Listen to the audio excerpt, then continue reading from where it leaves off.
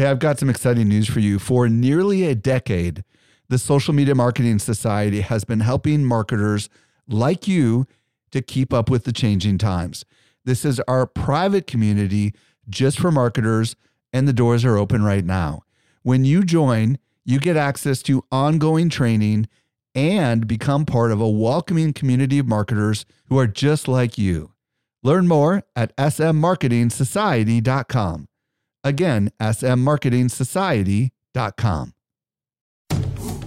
Welcome to the Social Media Marketing Podcast, helping you navigate the social media jungle.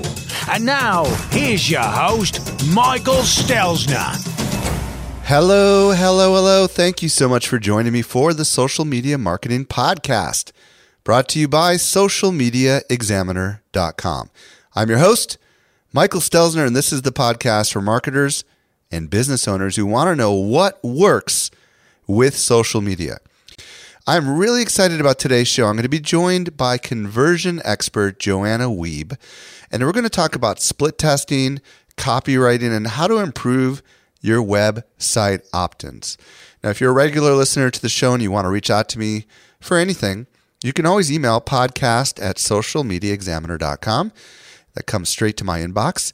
With that, let's transition to an awesome new discovery. Helping you stay alive in the social jungle, here's this week's survival tip. This week, Eric Fisher joins us with a brand new discovery. What have you got for us, Eric? I have got a tool that links two of our favorite tools, Dropbox for Gmail, made by Dropbox. Very cool. So Gmail and Dropbox, talk about, like, first of all, what does it do? What it does is, first of all, it's a Chrome extension. You install it into Chrome and then go into your Gmail. And as you're writing a message, you see a Dropbox icon down where all the formatting tools are. And you can click it and you can select, instead of, your window, your chooser window that says, hey, here's all your files on your computer you can attach to this email. It opens up a Dropbox window instead. And there are all your folders and files in your Dropbox account. And you can select those and attach those instead. Okay, so like I'm in Gmail right now and I have a message open and I see send and then I see a little A with underline and a paperclip and a bunch of other things. Does it appear right inside of there, just a little Dropbox icon? Yep, right there. Same as it looks like it was born there natively once you add the Chrome extension in. So the other way people would have to use Dropbox is they would have to open up Dropbox and they'd have to drag something from the desktop right into Chrome in order to make that work. But what you're saying is this is nice and seamless and integrated, right? Yeah, it eliminates at least 2 to 3 steps of the 2 or 3 different ways you would go about attaching a Gmail file, or not Gmail file, Dropbox file into a Gmail email. Now, when you receive an email and it's got an attachment, I know that Gmail natively allows you to download it to your desktop or to save it to your drive. Do you know if the Dropbox tool allows you to save it directly to Dropbox? It does not, at least not as of yet. Oh, well, that's cool. Well, hopefully someone from Dropbox that's listening can make that functionality happen, because a two-way integration would be, I think, really, really cool. Yeah, it's great to get and send, but we've got to get and save as well. Absolutely. Well, Eric, thank you so much for bringing us that new tip. Again, what was the name of that plugin? Dropbox for Gmail. And just to be clear, it is a Chrome extension, right? Yes. Now, for those of us that aren't Chrome experts or whatever, how do you find the Chrome extensions? I think there's a way in your Chrome, let's see here, Chrome browser, and I think you go to help and you just type in search and type extensions, and it'll bring up the site where you go get those. Very cool. And then if you just type in Dropbox, it'll show up. It's got a very high rating. So very cool. Thank you, Eric, so much. You're welcome. I was recently at Social Media Marketing World, and I had a chance to connect with some of our best customers. A lot of them listen to our podcast, just like you do. Not everyone knows what I'm about to share with you. We do something special here at Social Media Examiner. The best of the guests that you hear on the Social Media Marketing Podcast not only teach at our conference, but they're also part of our secret society called the Social Media Marketing Society. Each month, our top tier guests who have been on my show are invited to train inside our society for an exclusive group of marketers who are just like you. The training is designed to help you go from being a passive consumer of content to a marketer who is in active learning mode. So if you're ready to make real progress with your marketing, you're a perfect fit for the Social Media Marketing Society. Join us by visiting smmarketingsociety.com. We've got a really big sale that is ending very soon, so don't delay. Again, visit smmarketingsociety.com and join today. With that, let's transition over to today's interview, which you're going to love. Helping you simplify your social safari, here's this week's expert guide. I'm very excited to be joined today by Joanna Wiebe. If you don't know who Joanna is, she's a copywriter, a conversion expert, and founder of copyhackers.com, a website designed to help you improve your conversions. And she's also authored a 7-book ebook series called Copy Hackers. Joanna, welcome to the show. Thank you for having me. It is awesome to be here.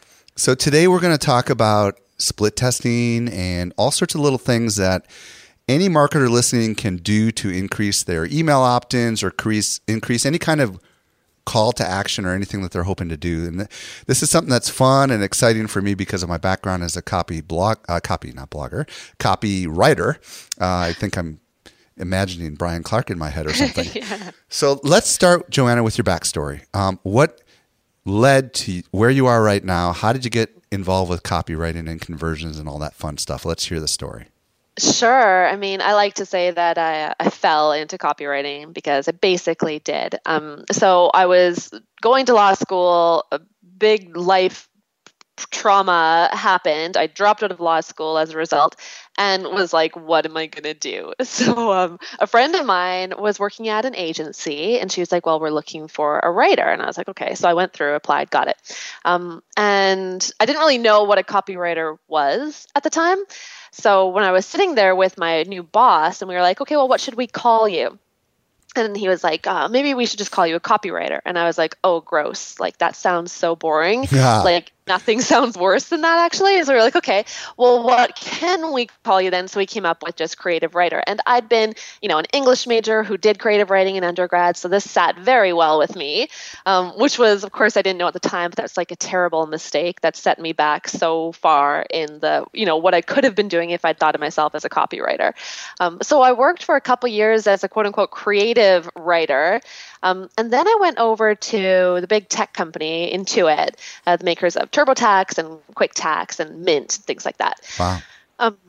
So I went over there and started and I got in as a senior copywriter. And I was like, okay, I'll deal with this title copywriter. But it was when I was there that I kind of figured out what copywriting was, because I was in this very data-driven community, right? This organization that's all about, you don't do anything based on gut. That's not how we make decisions. We make decisions based on data.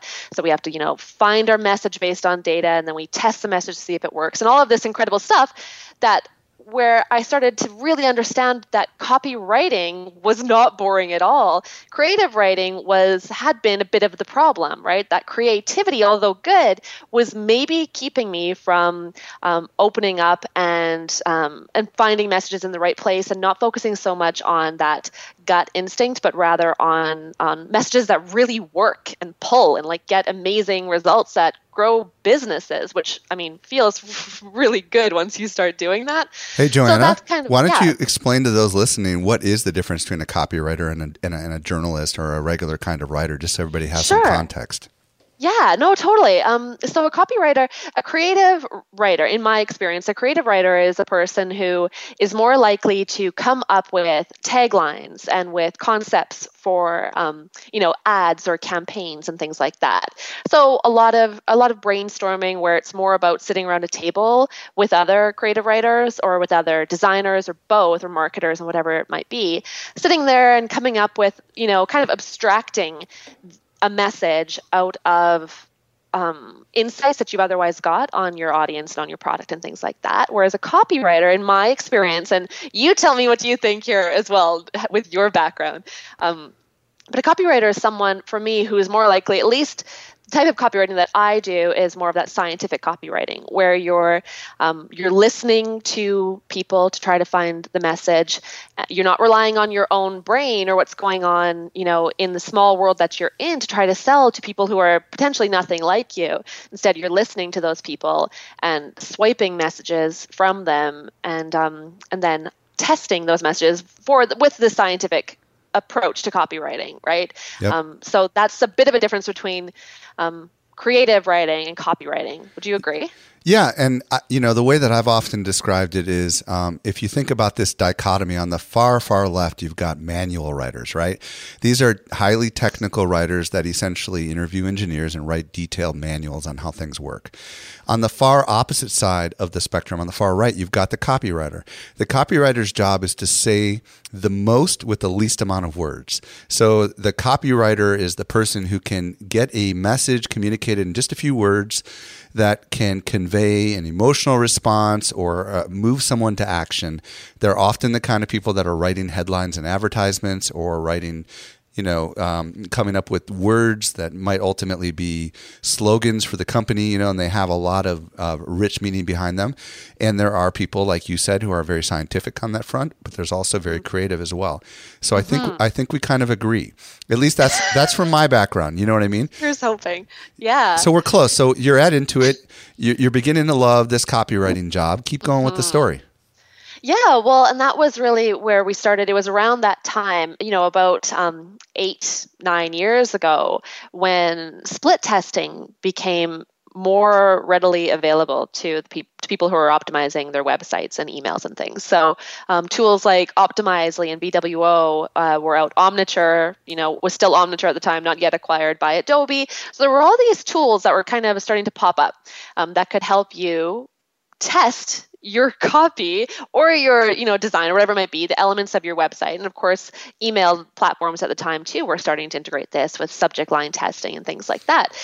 So we started to see the ability to do really solid split testing where we could develop two different approaches to solving a problem. So like one hypothesis and 2, 3, 4, 5, whatever it might be, different ways to try to address that, and then test it, right? And see what comes out of it with actual data and actually using the visitors that are coming to your site or your email subscribers and having them vote with their clicks or with their credit cards, right? Where they're not even, of course, aware that it's going on, but they're involved in a test that helps us then learn what works so we can keep doing what works without having to guess.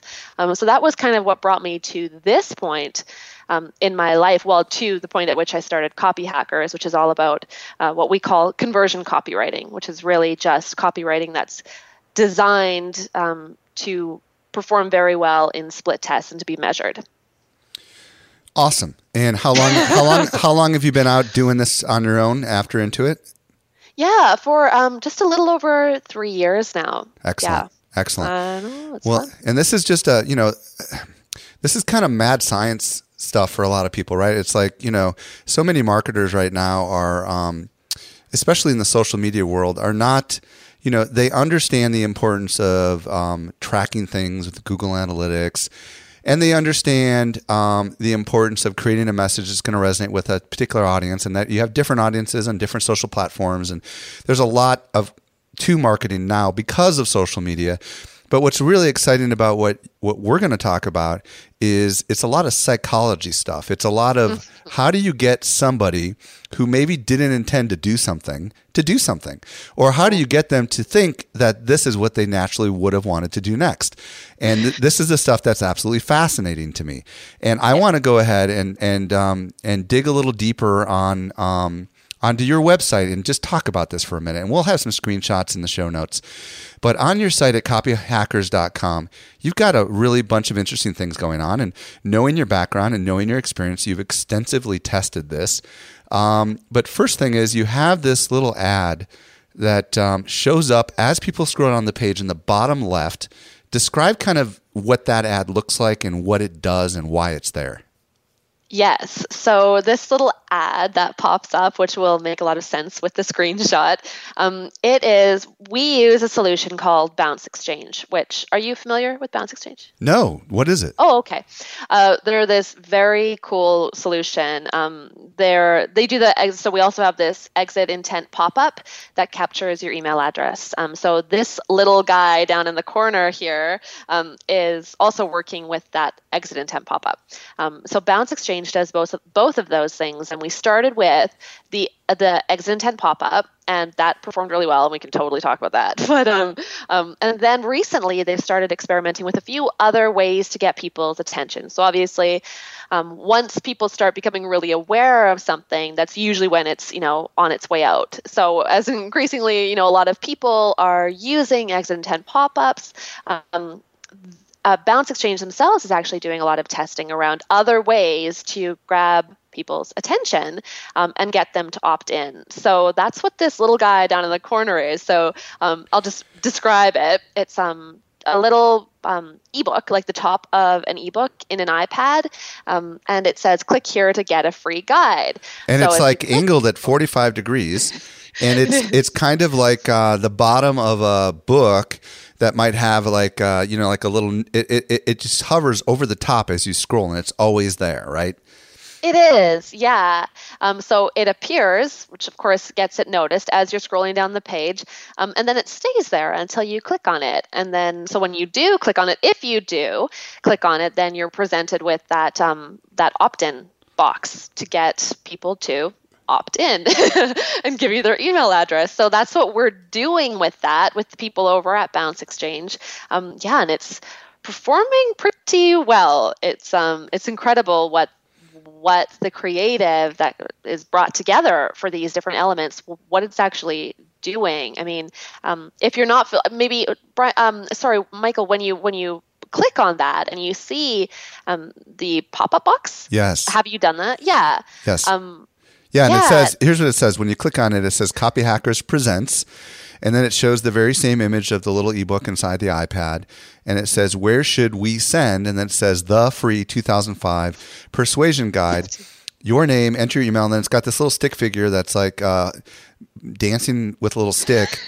And then he pops it up and says, send me the free guide. And it animates on and off. Now, before we get into that, before we get into that, because we're going to talk about this, it's really slick, but the first thing I want to ask, which I know everybody is probably thinking about right now, is what is Bounce Exchange? Is it a service? Is it a plugin for WordPress? What is it? Yeah, it's software as a service. We use WordPress. So everything we have works with WordPress.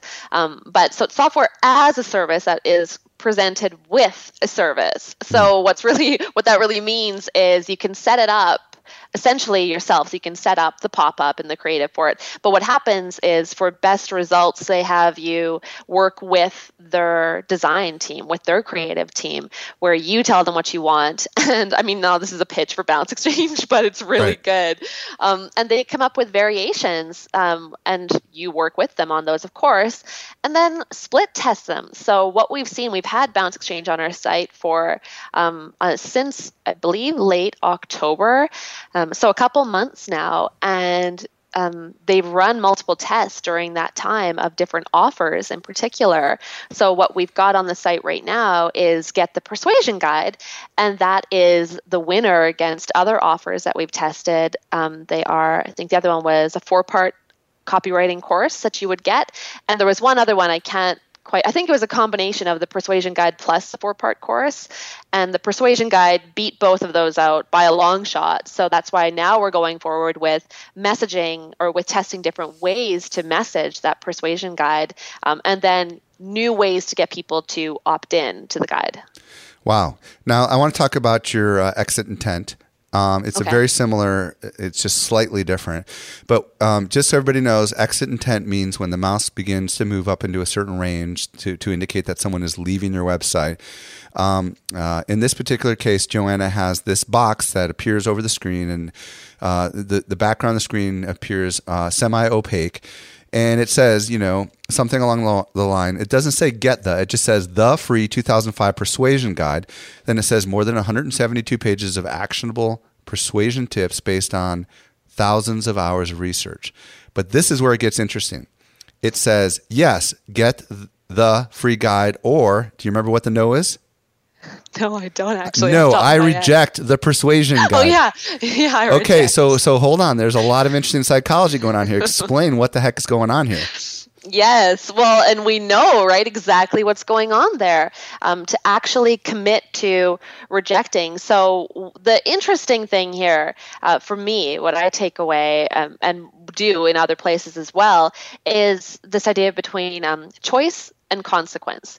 So you can either give people a choice, which oftentimes we're implying, right? Like, oh, you can choose to do this or you can choose not to do it. But when you give them more of a consequence, instead of setting it up as choice, set it up as there's a consequence to not doing the thing that you want people to do, then the things change, right? And this goes back to, like, this is what teachers do, right? When they're trying to get their students to do things, you either get a choice or you get a consequence, right? People understand consequences. Choices, they tend to make the selfish one for them at that exact moment, but a consequence you have to think about. So this no, I reject, the actual act of clicking the no, I reject button, everything in me doesn't want to push that button.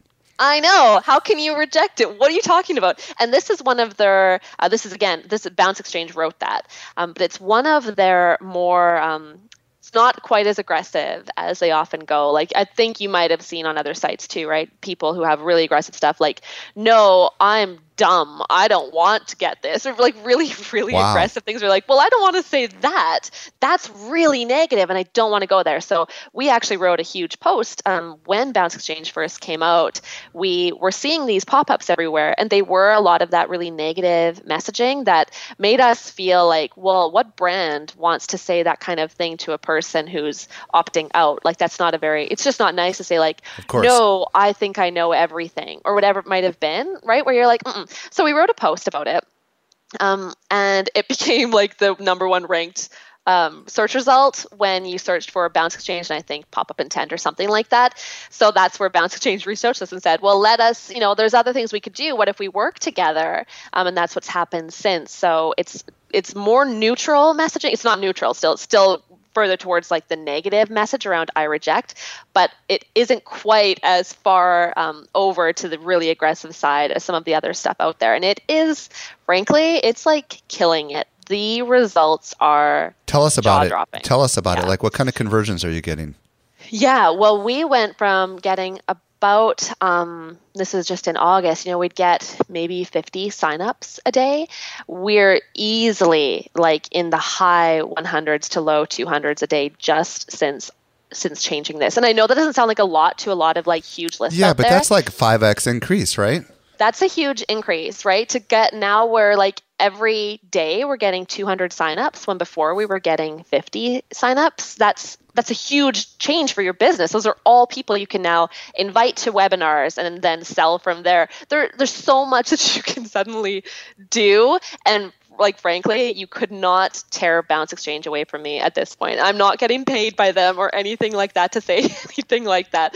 Well, let me ask you this question. One of the things that you do, which I think is controversial and a lot of people recommend it, which is not to provide the opt-in form until they click something. And, if I can explain this in words, get the free gift, yes, I want to get it. Then they click it and then the form comes up and then they have to go through that next step. In my mind, it doesn't seem intuitive to me to force someone to actually go through that two-step process. It seems like it would be much more intuitive to just simply ask to give the gift and have the form all be in one shot because there's less friction and less steps. But I want you to explain to me and to our audience why actually delaying that ask is actually beneficial. Well, and it's all a test, right? Like, so everything is just a test there. So when you go through and you opt in using that pop-up, when you use the little guy down in the bottom corner, if you click him and you get that big pop-up, then when you enter your first name and email address, you just go, right? You get it. But the philosophy is the same. You had to click something to see the form in both cases, right? So yeah. So why is that better than just having a form on a pop-up, you know what I mean? Or just having on the sidebar of your site, the offer and the form embedded right there? Because that's been the traditional way that everyone has done it. I know, it's true. And it was the way we were doing it before. That alone, when we only had, 50 signups a day that we were getting. And frankly, this would, for me, get into just the psychology of the way we are, just as human beings, right? And the ways that we go about making decisions and what it means to engage with something and begin that conversation that you're not otherwise beginning when, once you've clicked on something, you've shown an intent of some kind, right? You're engaged in some way. Now, there's always an opportunity to lose people there. Of course, there is. The more work you tend to make people do, the less likely you're going to have a high conversion on whatever you're trying to get them to do. But I wish I had a clear answer for that. Well, here's what I think is going on from my perspective. Okay, good. I think that the offer was appealing. And nobody knew whether it was an immediate download or a form they had to fill out, right? So the implication is that I can click it and get it immediately. And then I've already made the commitment in this case to say, yes, I have not rejected it. Yes, I want it. So I think that in the mind of people, they've said, all right, I've already kind of started something and I need to finish it. And I think that there's something in our brains about switching things on and off and finishing what we start. And I think that from what I've heard, there is another thing inside of our brains that says, oh, I've got to purchase that with a name and an email address, therefore I won't even start the process. Where the idea of just simply clicking on a button is a low barrier to entry. That's kind of my take on what it could be. Do you agree with that? I would agree completely. And I think that that concept of commitment, right, that Cialdini said is one of commitment and consistency, right, is one of the 6 persuasion principles. Once you've started doing something, you're more likely to complete it. That doesn't mean 100% of the people who start something will complete it, but rather than not having started something, when you haven't started it, you have no investment whatsoever in it. You haven't had that conversation start in your head that says, I might want this, right? Like that's not actually happening. But once you begin that work, and that is fully in keeping with that, the rule of consistency, once you start it, you're more likely to complete it. So I'd completely agree with you. Okay, now let's get into the fun stuff. I mean, not like this hasn't really been fun. It really has. But now I want to get into testing because I know this is this is your sweet spot.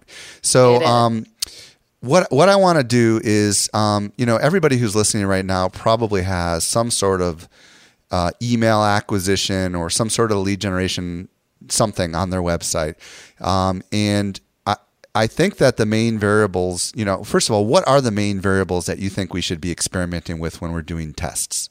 Okay. Let's start with just the obvious one. The obvious one in my brain is the headline. That's the one that everybody runs experiments on and split tests on. Let's just start by talking about when we're running a split test and we've got 2 headlines, how do we know when we have a winner? And I would step back and look at the offer and try to test the offer and then get into the headlines. Okay, let's talk about the offer then. Okay, so whatever the case, whichever one you're doing, if you step back and you test the offer, what are you really doing when you're testing, right? That's the question to answer before you start testing anything. So what we'd want to do, it's easy to just throw 2 options up there and say, okay, let's see what wins, but what do you learn at the end of that, right? So the goal, and when we're testing, we're not just trying to get a winner. As unsatisfying as that is for a lot of marketers to hear, where they're like, no, I just want a really good number to show my boss. But we're not trying to just get that winner. We're trying to learn, right? The more we can learn, even if the test loses, we still win in a way because we learn something if we start the test right. In the case of copy hackers, right, with that exit intent pop-up, the offer. We tested the offer, 3 different offers against each other. But our real question, stepping back was, if we asked a research question, it might have been, will the control, let's say the control variation, if that makes sense, people. So you have a control and you have a variation B, C, D, or whatever. And we call so maybe control is what you've always offered, right? Is that what you're saying? Okay. Control is the thing that's currently on there. Now, what are you trying to do? So you might hypothesize that the control isn't pulling in subscribers for X reason. So let's say for the 4-part foundational guide to copywriting, well, we could have a bunch of research questions there that we'd want to answer with the next variation.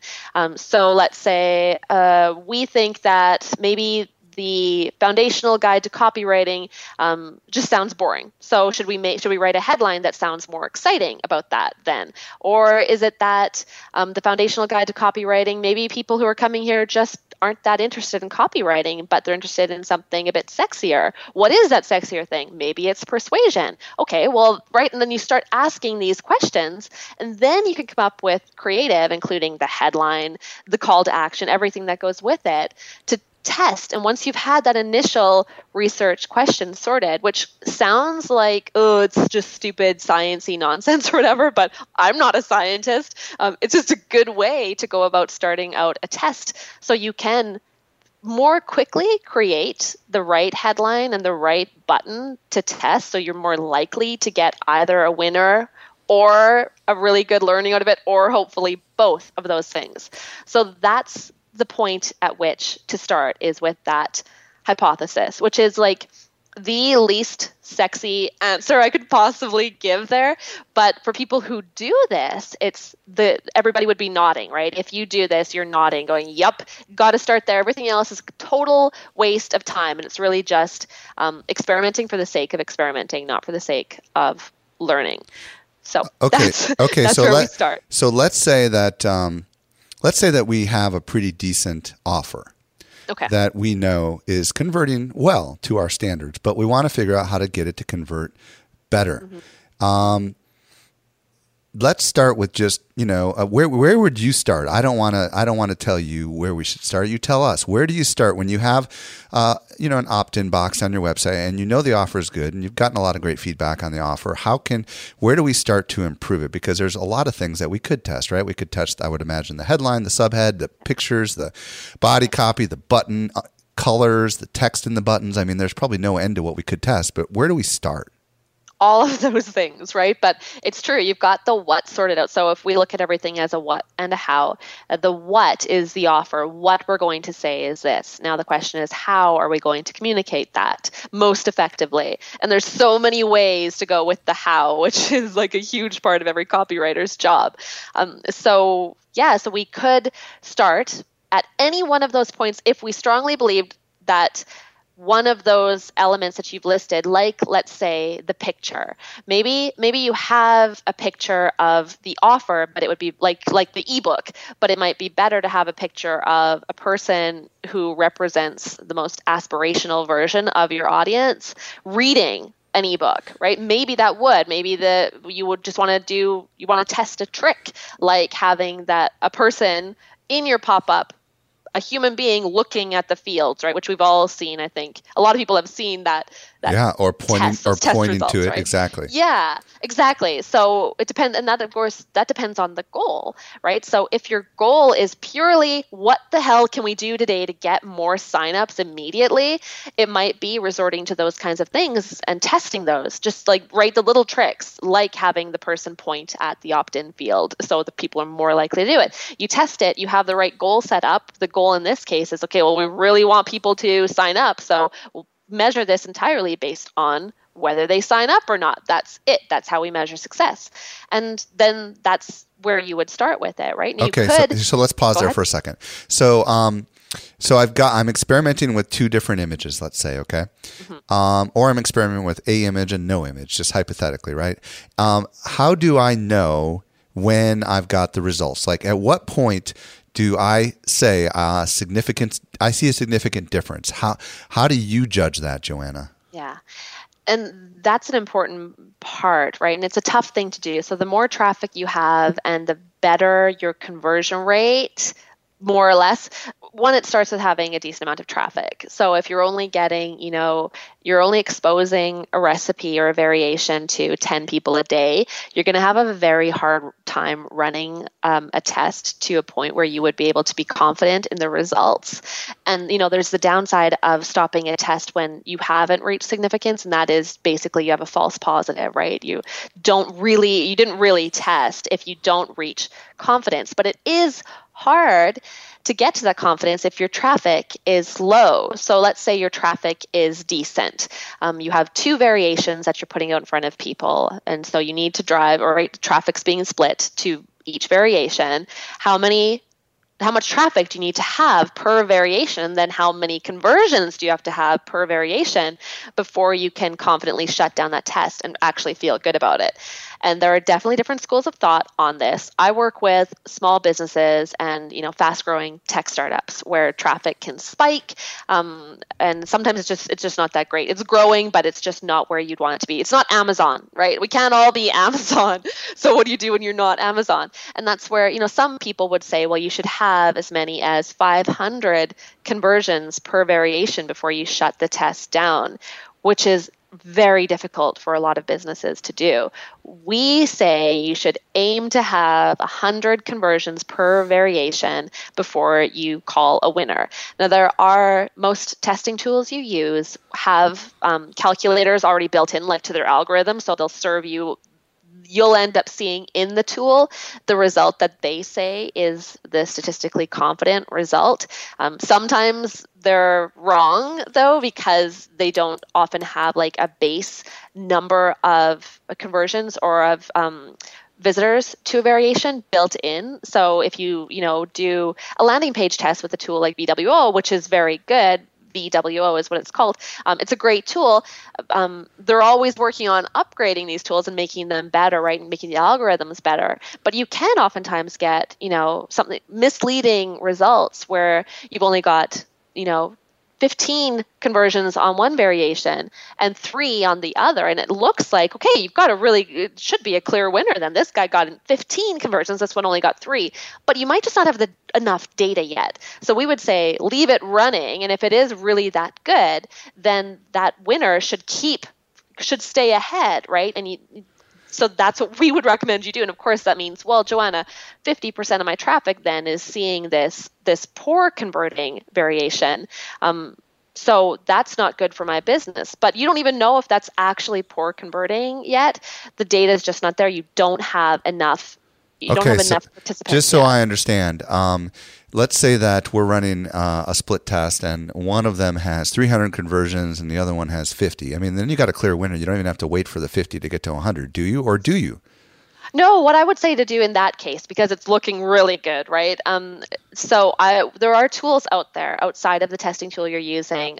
Evan Miller is something worth Googling. Evan Miller has calculators that are just about figuring out if a test is ready to complete or not. So you would enter those different the different numbers that you have in that calculator, and it would just tell you if it's a good time to close the test or not. We rely on those more than we rely on the tools on the calculators, as they were, that are built into the testing tool. So yeah, we'd say go use that calculator and see what it says, and then I would feel confident in that result. Yeah. Okay, now the next question is, and we could just as easily be talking about headlines here, anything, Totally. But yes. Let's say we're focusing on images again, okay? We have a clear winner. We have a clear winner on the image. Do we keep testing other images? Or do we move on to the next part of the process, which is maybe the button color or something? I mean, that's the question. Yeah. That's a great question. That's the choice, right? I mean, as long as you're never stopping conversion rate optimization, as long as you don't think, okay, we're done, and you walk away, okay, it's optimized. No, optimization never stops. So if you feel good about the image and you're like, then it's a question of assessing, okay, well, so the image is still pulling people in, but what else might be going wrong? And, we do a lot of split testing for our clients. They're not always for like an email opt-in or anything like that or lead generation page, but there's so many different elements that you can test. And if you test one element at a time, that's a great approach. But a lot of times, more often than not, elements are, of course, working together, right? So a headline and a button work really closely together. So if you're only optimizing the headline or you're only optimizing the image, you're missing out on more that could be done potentially if you optimized 2 together. So, in some worlds that would be a multivariate test, which is just like a really big, I'm not even going to get into it because it's very hard to do for most sites given the traffic that they have. But what it does, what the idea is behind that is, well, what happens if we test multiple elements on a page? So I don't just want to test image A against image B. I'd also like to test button A against button B while testing image A against image B and see which combination performs best. Wow. And that's what we would really want to do, right? Because these don't work in isolation. So we've seen when we haven't been able to do multivariate tests because there just hasn't been the traffic for some of our clients, like good traffic, but not enough to perform a multivariate test successfully.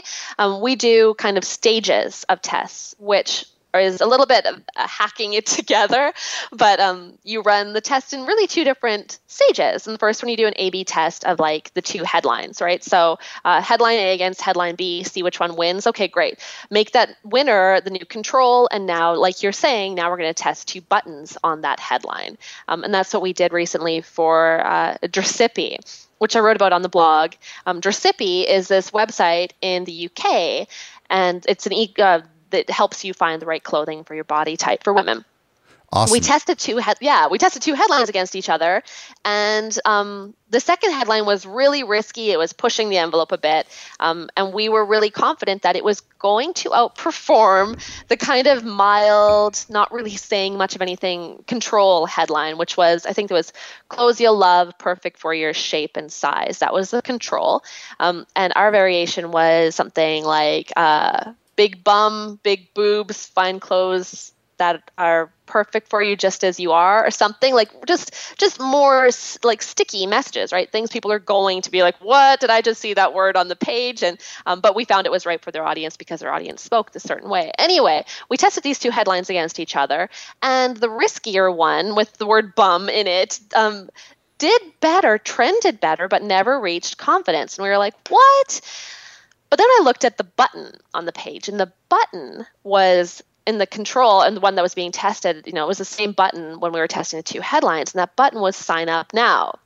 And I was like, come on, I think every copywriter can see sign up now as a button and go, we can do better than that. So we did. We tested again. We took that riskier headline and we tested it with the sign up now versus show me clothes I'll love, or show me outfits I'll love, I think. And when we had that riskier headline plus an optimized button, a button that was more likely to demonstrate the value people want to get, not just like the exact action of clicking on the button, then we saw like crazy results. Let me just see if I've got it handy, right? We got 123.9% lift in clicks on that button, with 100% confidence, reported and optimizedly, and confirmed with two other calculators. So we went from having not much of a lift with just the headline to seeing a huge lift when we optimized the headline and button at the same time. So that's where I say, you might not want to do just one element at a time because they're working together. What do you think is the most important part of what is most important to be split tested from your experience having done this a lot? Is it the button? Is it the headline? Which thing do you think has the biggest influence on results? Because you've done a lot of this. Yeah, I think the button is the most obvious one because when we're running a test with a goal, right? So that goal is usually something to do with an action that's taken on a page, and that action usually has to be completed by clicking a button. So the button is the site of conversion, right? It's the point at which you cannot convert online unless you're calling in, but that's not an online conversion technically. You cannot convert online without clicking at least one button. So if that's even on Amazon, everywhere, right? You have to click a button to say, yes, I want this. And so it's easier to run button copy tests because there's an action that absolutely is or is not taken there versus a headline. So a headline, we'd like to measure the results of a headline in certain ways, right? We'd like to believe that it leads to a sale, but being turned off by a headline or not being pulled in by a headline versus being pulled in by a headline, that's very hard to actually measure, right? You're more likely to want to do something like, you could still split test, but also maybe use click tracking or scroll mapping like they have in tools like BWO, where you'd use that to kind of support the data. So you could see if people were pausing more around the headline or if there was more attention given around a headline rather than just trying to measure it based on the click. So that's the easiest test to do is hands down a button test. Which is probably the last thing anybody thinks about too, right? Because so many people think it's all about the copy. and the headline. And it's a button copy, right? You're right. You're right. It is, but it's the one thing that tends to be already filled out for us, and a lot of people don't think to edit that. Now, click here too is like the normal thing, but what are a couple of creative ways that someone could? You already mentioned like I don't know, sign me up, send me more. I mean, what are some creative things that people should test when it comes to their button copy? Yeah. Two things I like to say here. So the really easy one that anybody listening can go do right now, if you've got VWO or Optimizely installed on your site, or either use Unbounce, whatever it is, you could go do this right at this exact second. So you can take the phrase, I want to, and then whatever follows that becomes your button copy. So, and that means in the first person as well. So I want to see my heat map. So that, something like that if you were selling heat maps, right? Or I want to find the best house for me. So these are really long. No, but you take out I want to, right? Oh. I want doesn't appear on the button. Oh, okay. I want to is the idea in your head. I'm glad you clarified that. It's the idea in your head when you're writing it, and that blank that follows it is your new button copy. So I want to. People don't want to submit, right? How about I want to lose weight? So you just say lose weight, right?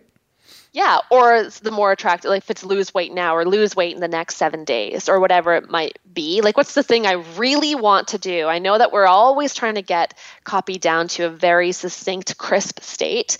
But if lose weight alone isn't as compelling as it could be, well, what's the real thing I want to do? Or is it even further than that? Is it I want to look good naked, right? Where that button that you could test might be look good naked. That would be potentially a very interesting test to run. So that's one approach that you could take. And that's really speaking to my next recommendation, which is more about having a call to value than a call to action. So I don't want to click to learn more. I never want to learn more. That's not it. That's a call to action is learn more. It's the action I'm about to take. It's not a desirable action though, right? I'm not online because I want to click a bunch of things. I'm online because I want to solve a problem that I have, or I want to get value for myself out of whatever I'm doing. And that's where a call to value, you're really talking about the ultimate goal that people have, which is again what we were just saying, right? Wow. I want to look good naked. And it might be, again, look good naked. Okay, the last question is tools. You mentioned Optimizely a couple times, and you mentioned this other one. Just give us a super high level of what do these tools cost, or what's the differences between them? Start with Optimizely, because I know you mentioned it 3 or 4 times. Yeah, so Optimizely is, I think Obama used Optimizely for his campaign. There's lots of stuff about that. Optimizely, it's the most reasonable. They've just changed their pricing, actually. I think it's free entirely unless you're enterprise. So no matter what, if you're a small business, you can use Optimizely for free without limit, right? Wow. So a lot of free plans, I know, it's crazy, right? But if they get everybody using it, obviously it could be, it could quash their competitors very easily, sadly, for a lot of their competitors, which make cool tools too. But nonetheless, it's an easy way in. So you could Optimizely, you install the code in your footer, and it's all very visual, right? So you can click into the page in Optimizely and edit. And that's the same thing with Visual Website Optimizer, which I mentioned too, which is another great tool. They've actually just redesigned. They redesigned 6 months ago or something. But if you've used their tool before and not been that satisfied with it, they've upgraded it a lot. And what was that one called? VWO. Gotcha. Used to be called Visual Website Optimizer, so that's what it stands for, but now it's just VWO. And VWO, is that a cost for that one? Yeah, that one is. Yeah, I don't think they're as funded as Optimizely is. Gotcha. So that's, yeah. But yeah, it's a great tool as well, and it does have those heat maps built in, which is a nice bit of extra for people who care about seeing what's happening on a page, which a lot of us should care about.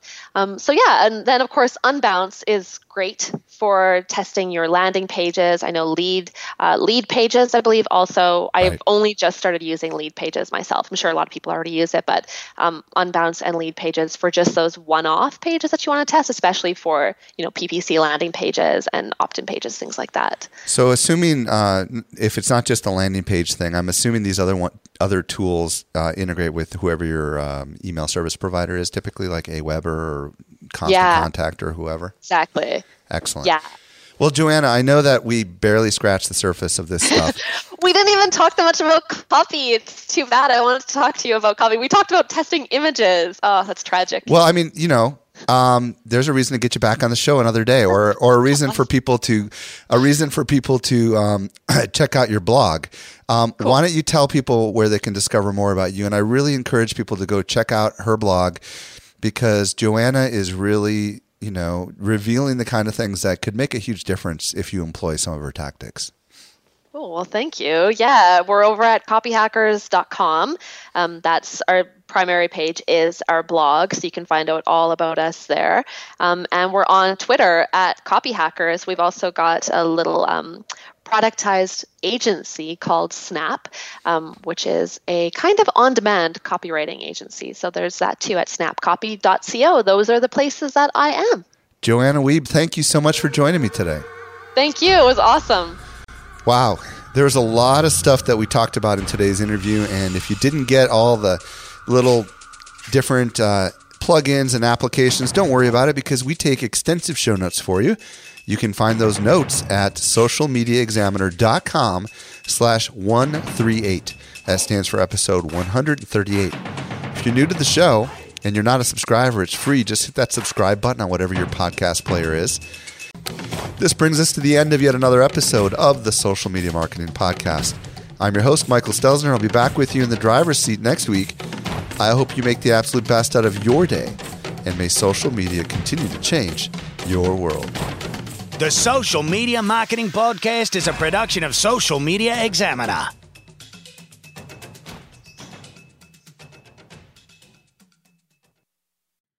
Hey, just a quick reminder, join the Social Media Marketing Society today and level up your marketing for your company or your clients. Visit smmarketingsociety.com to find out more.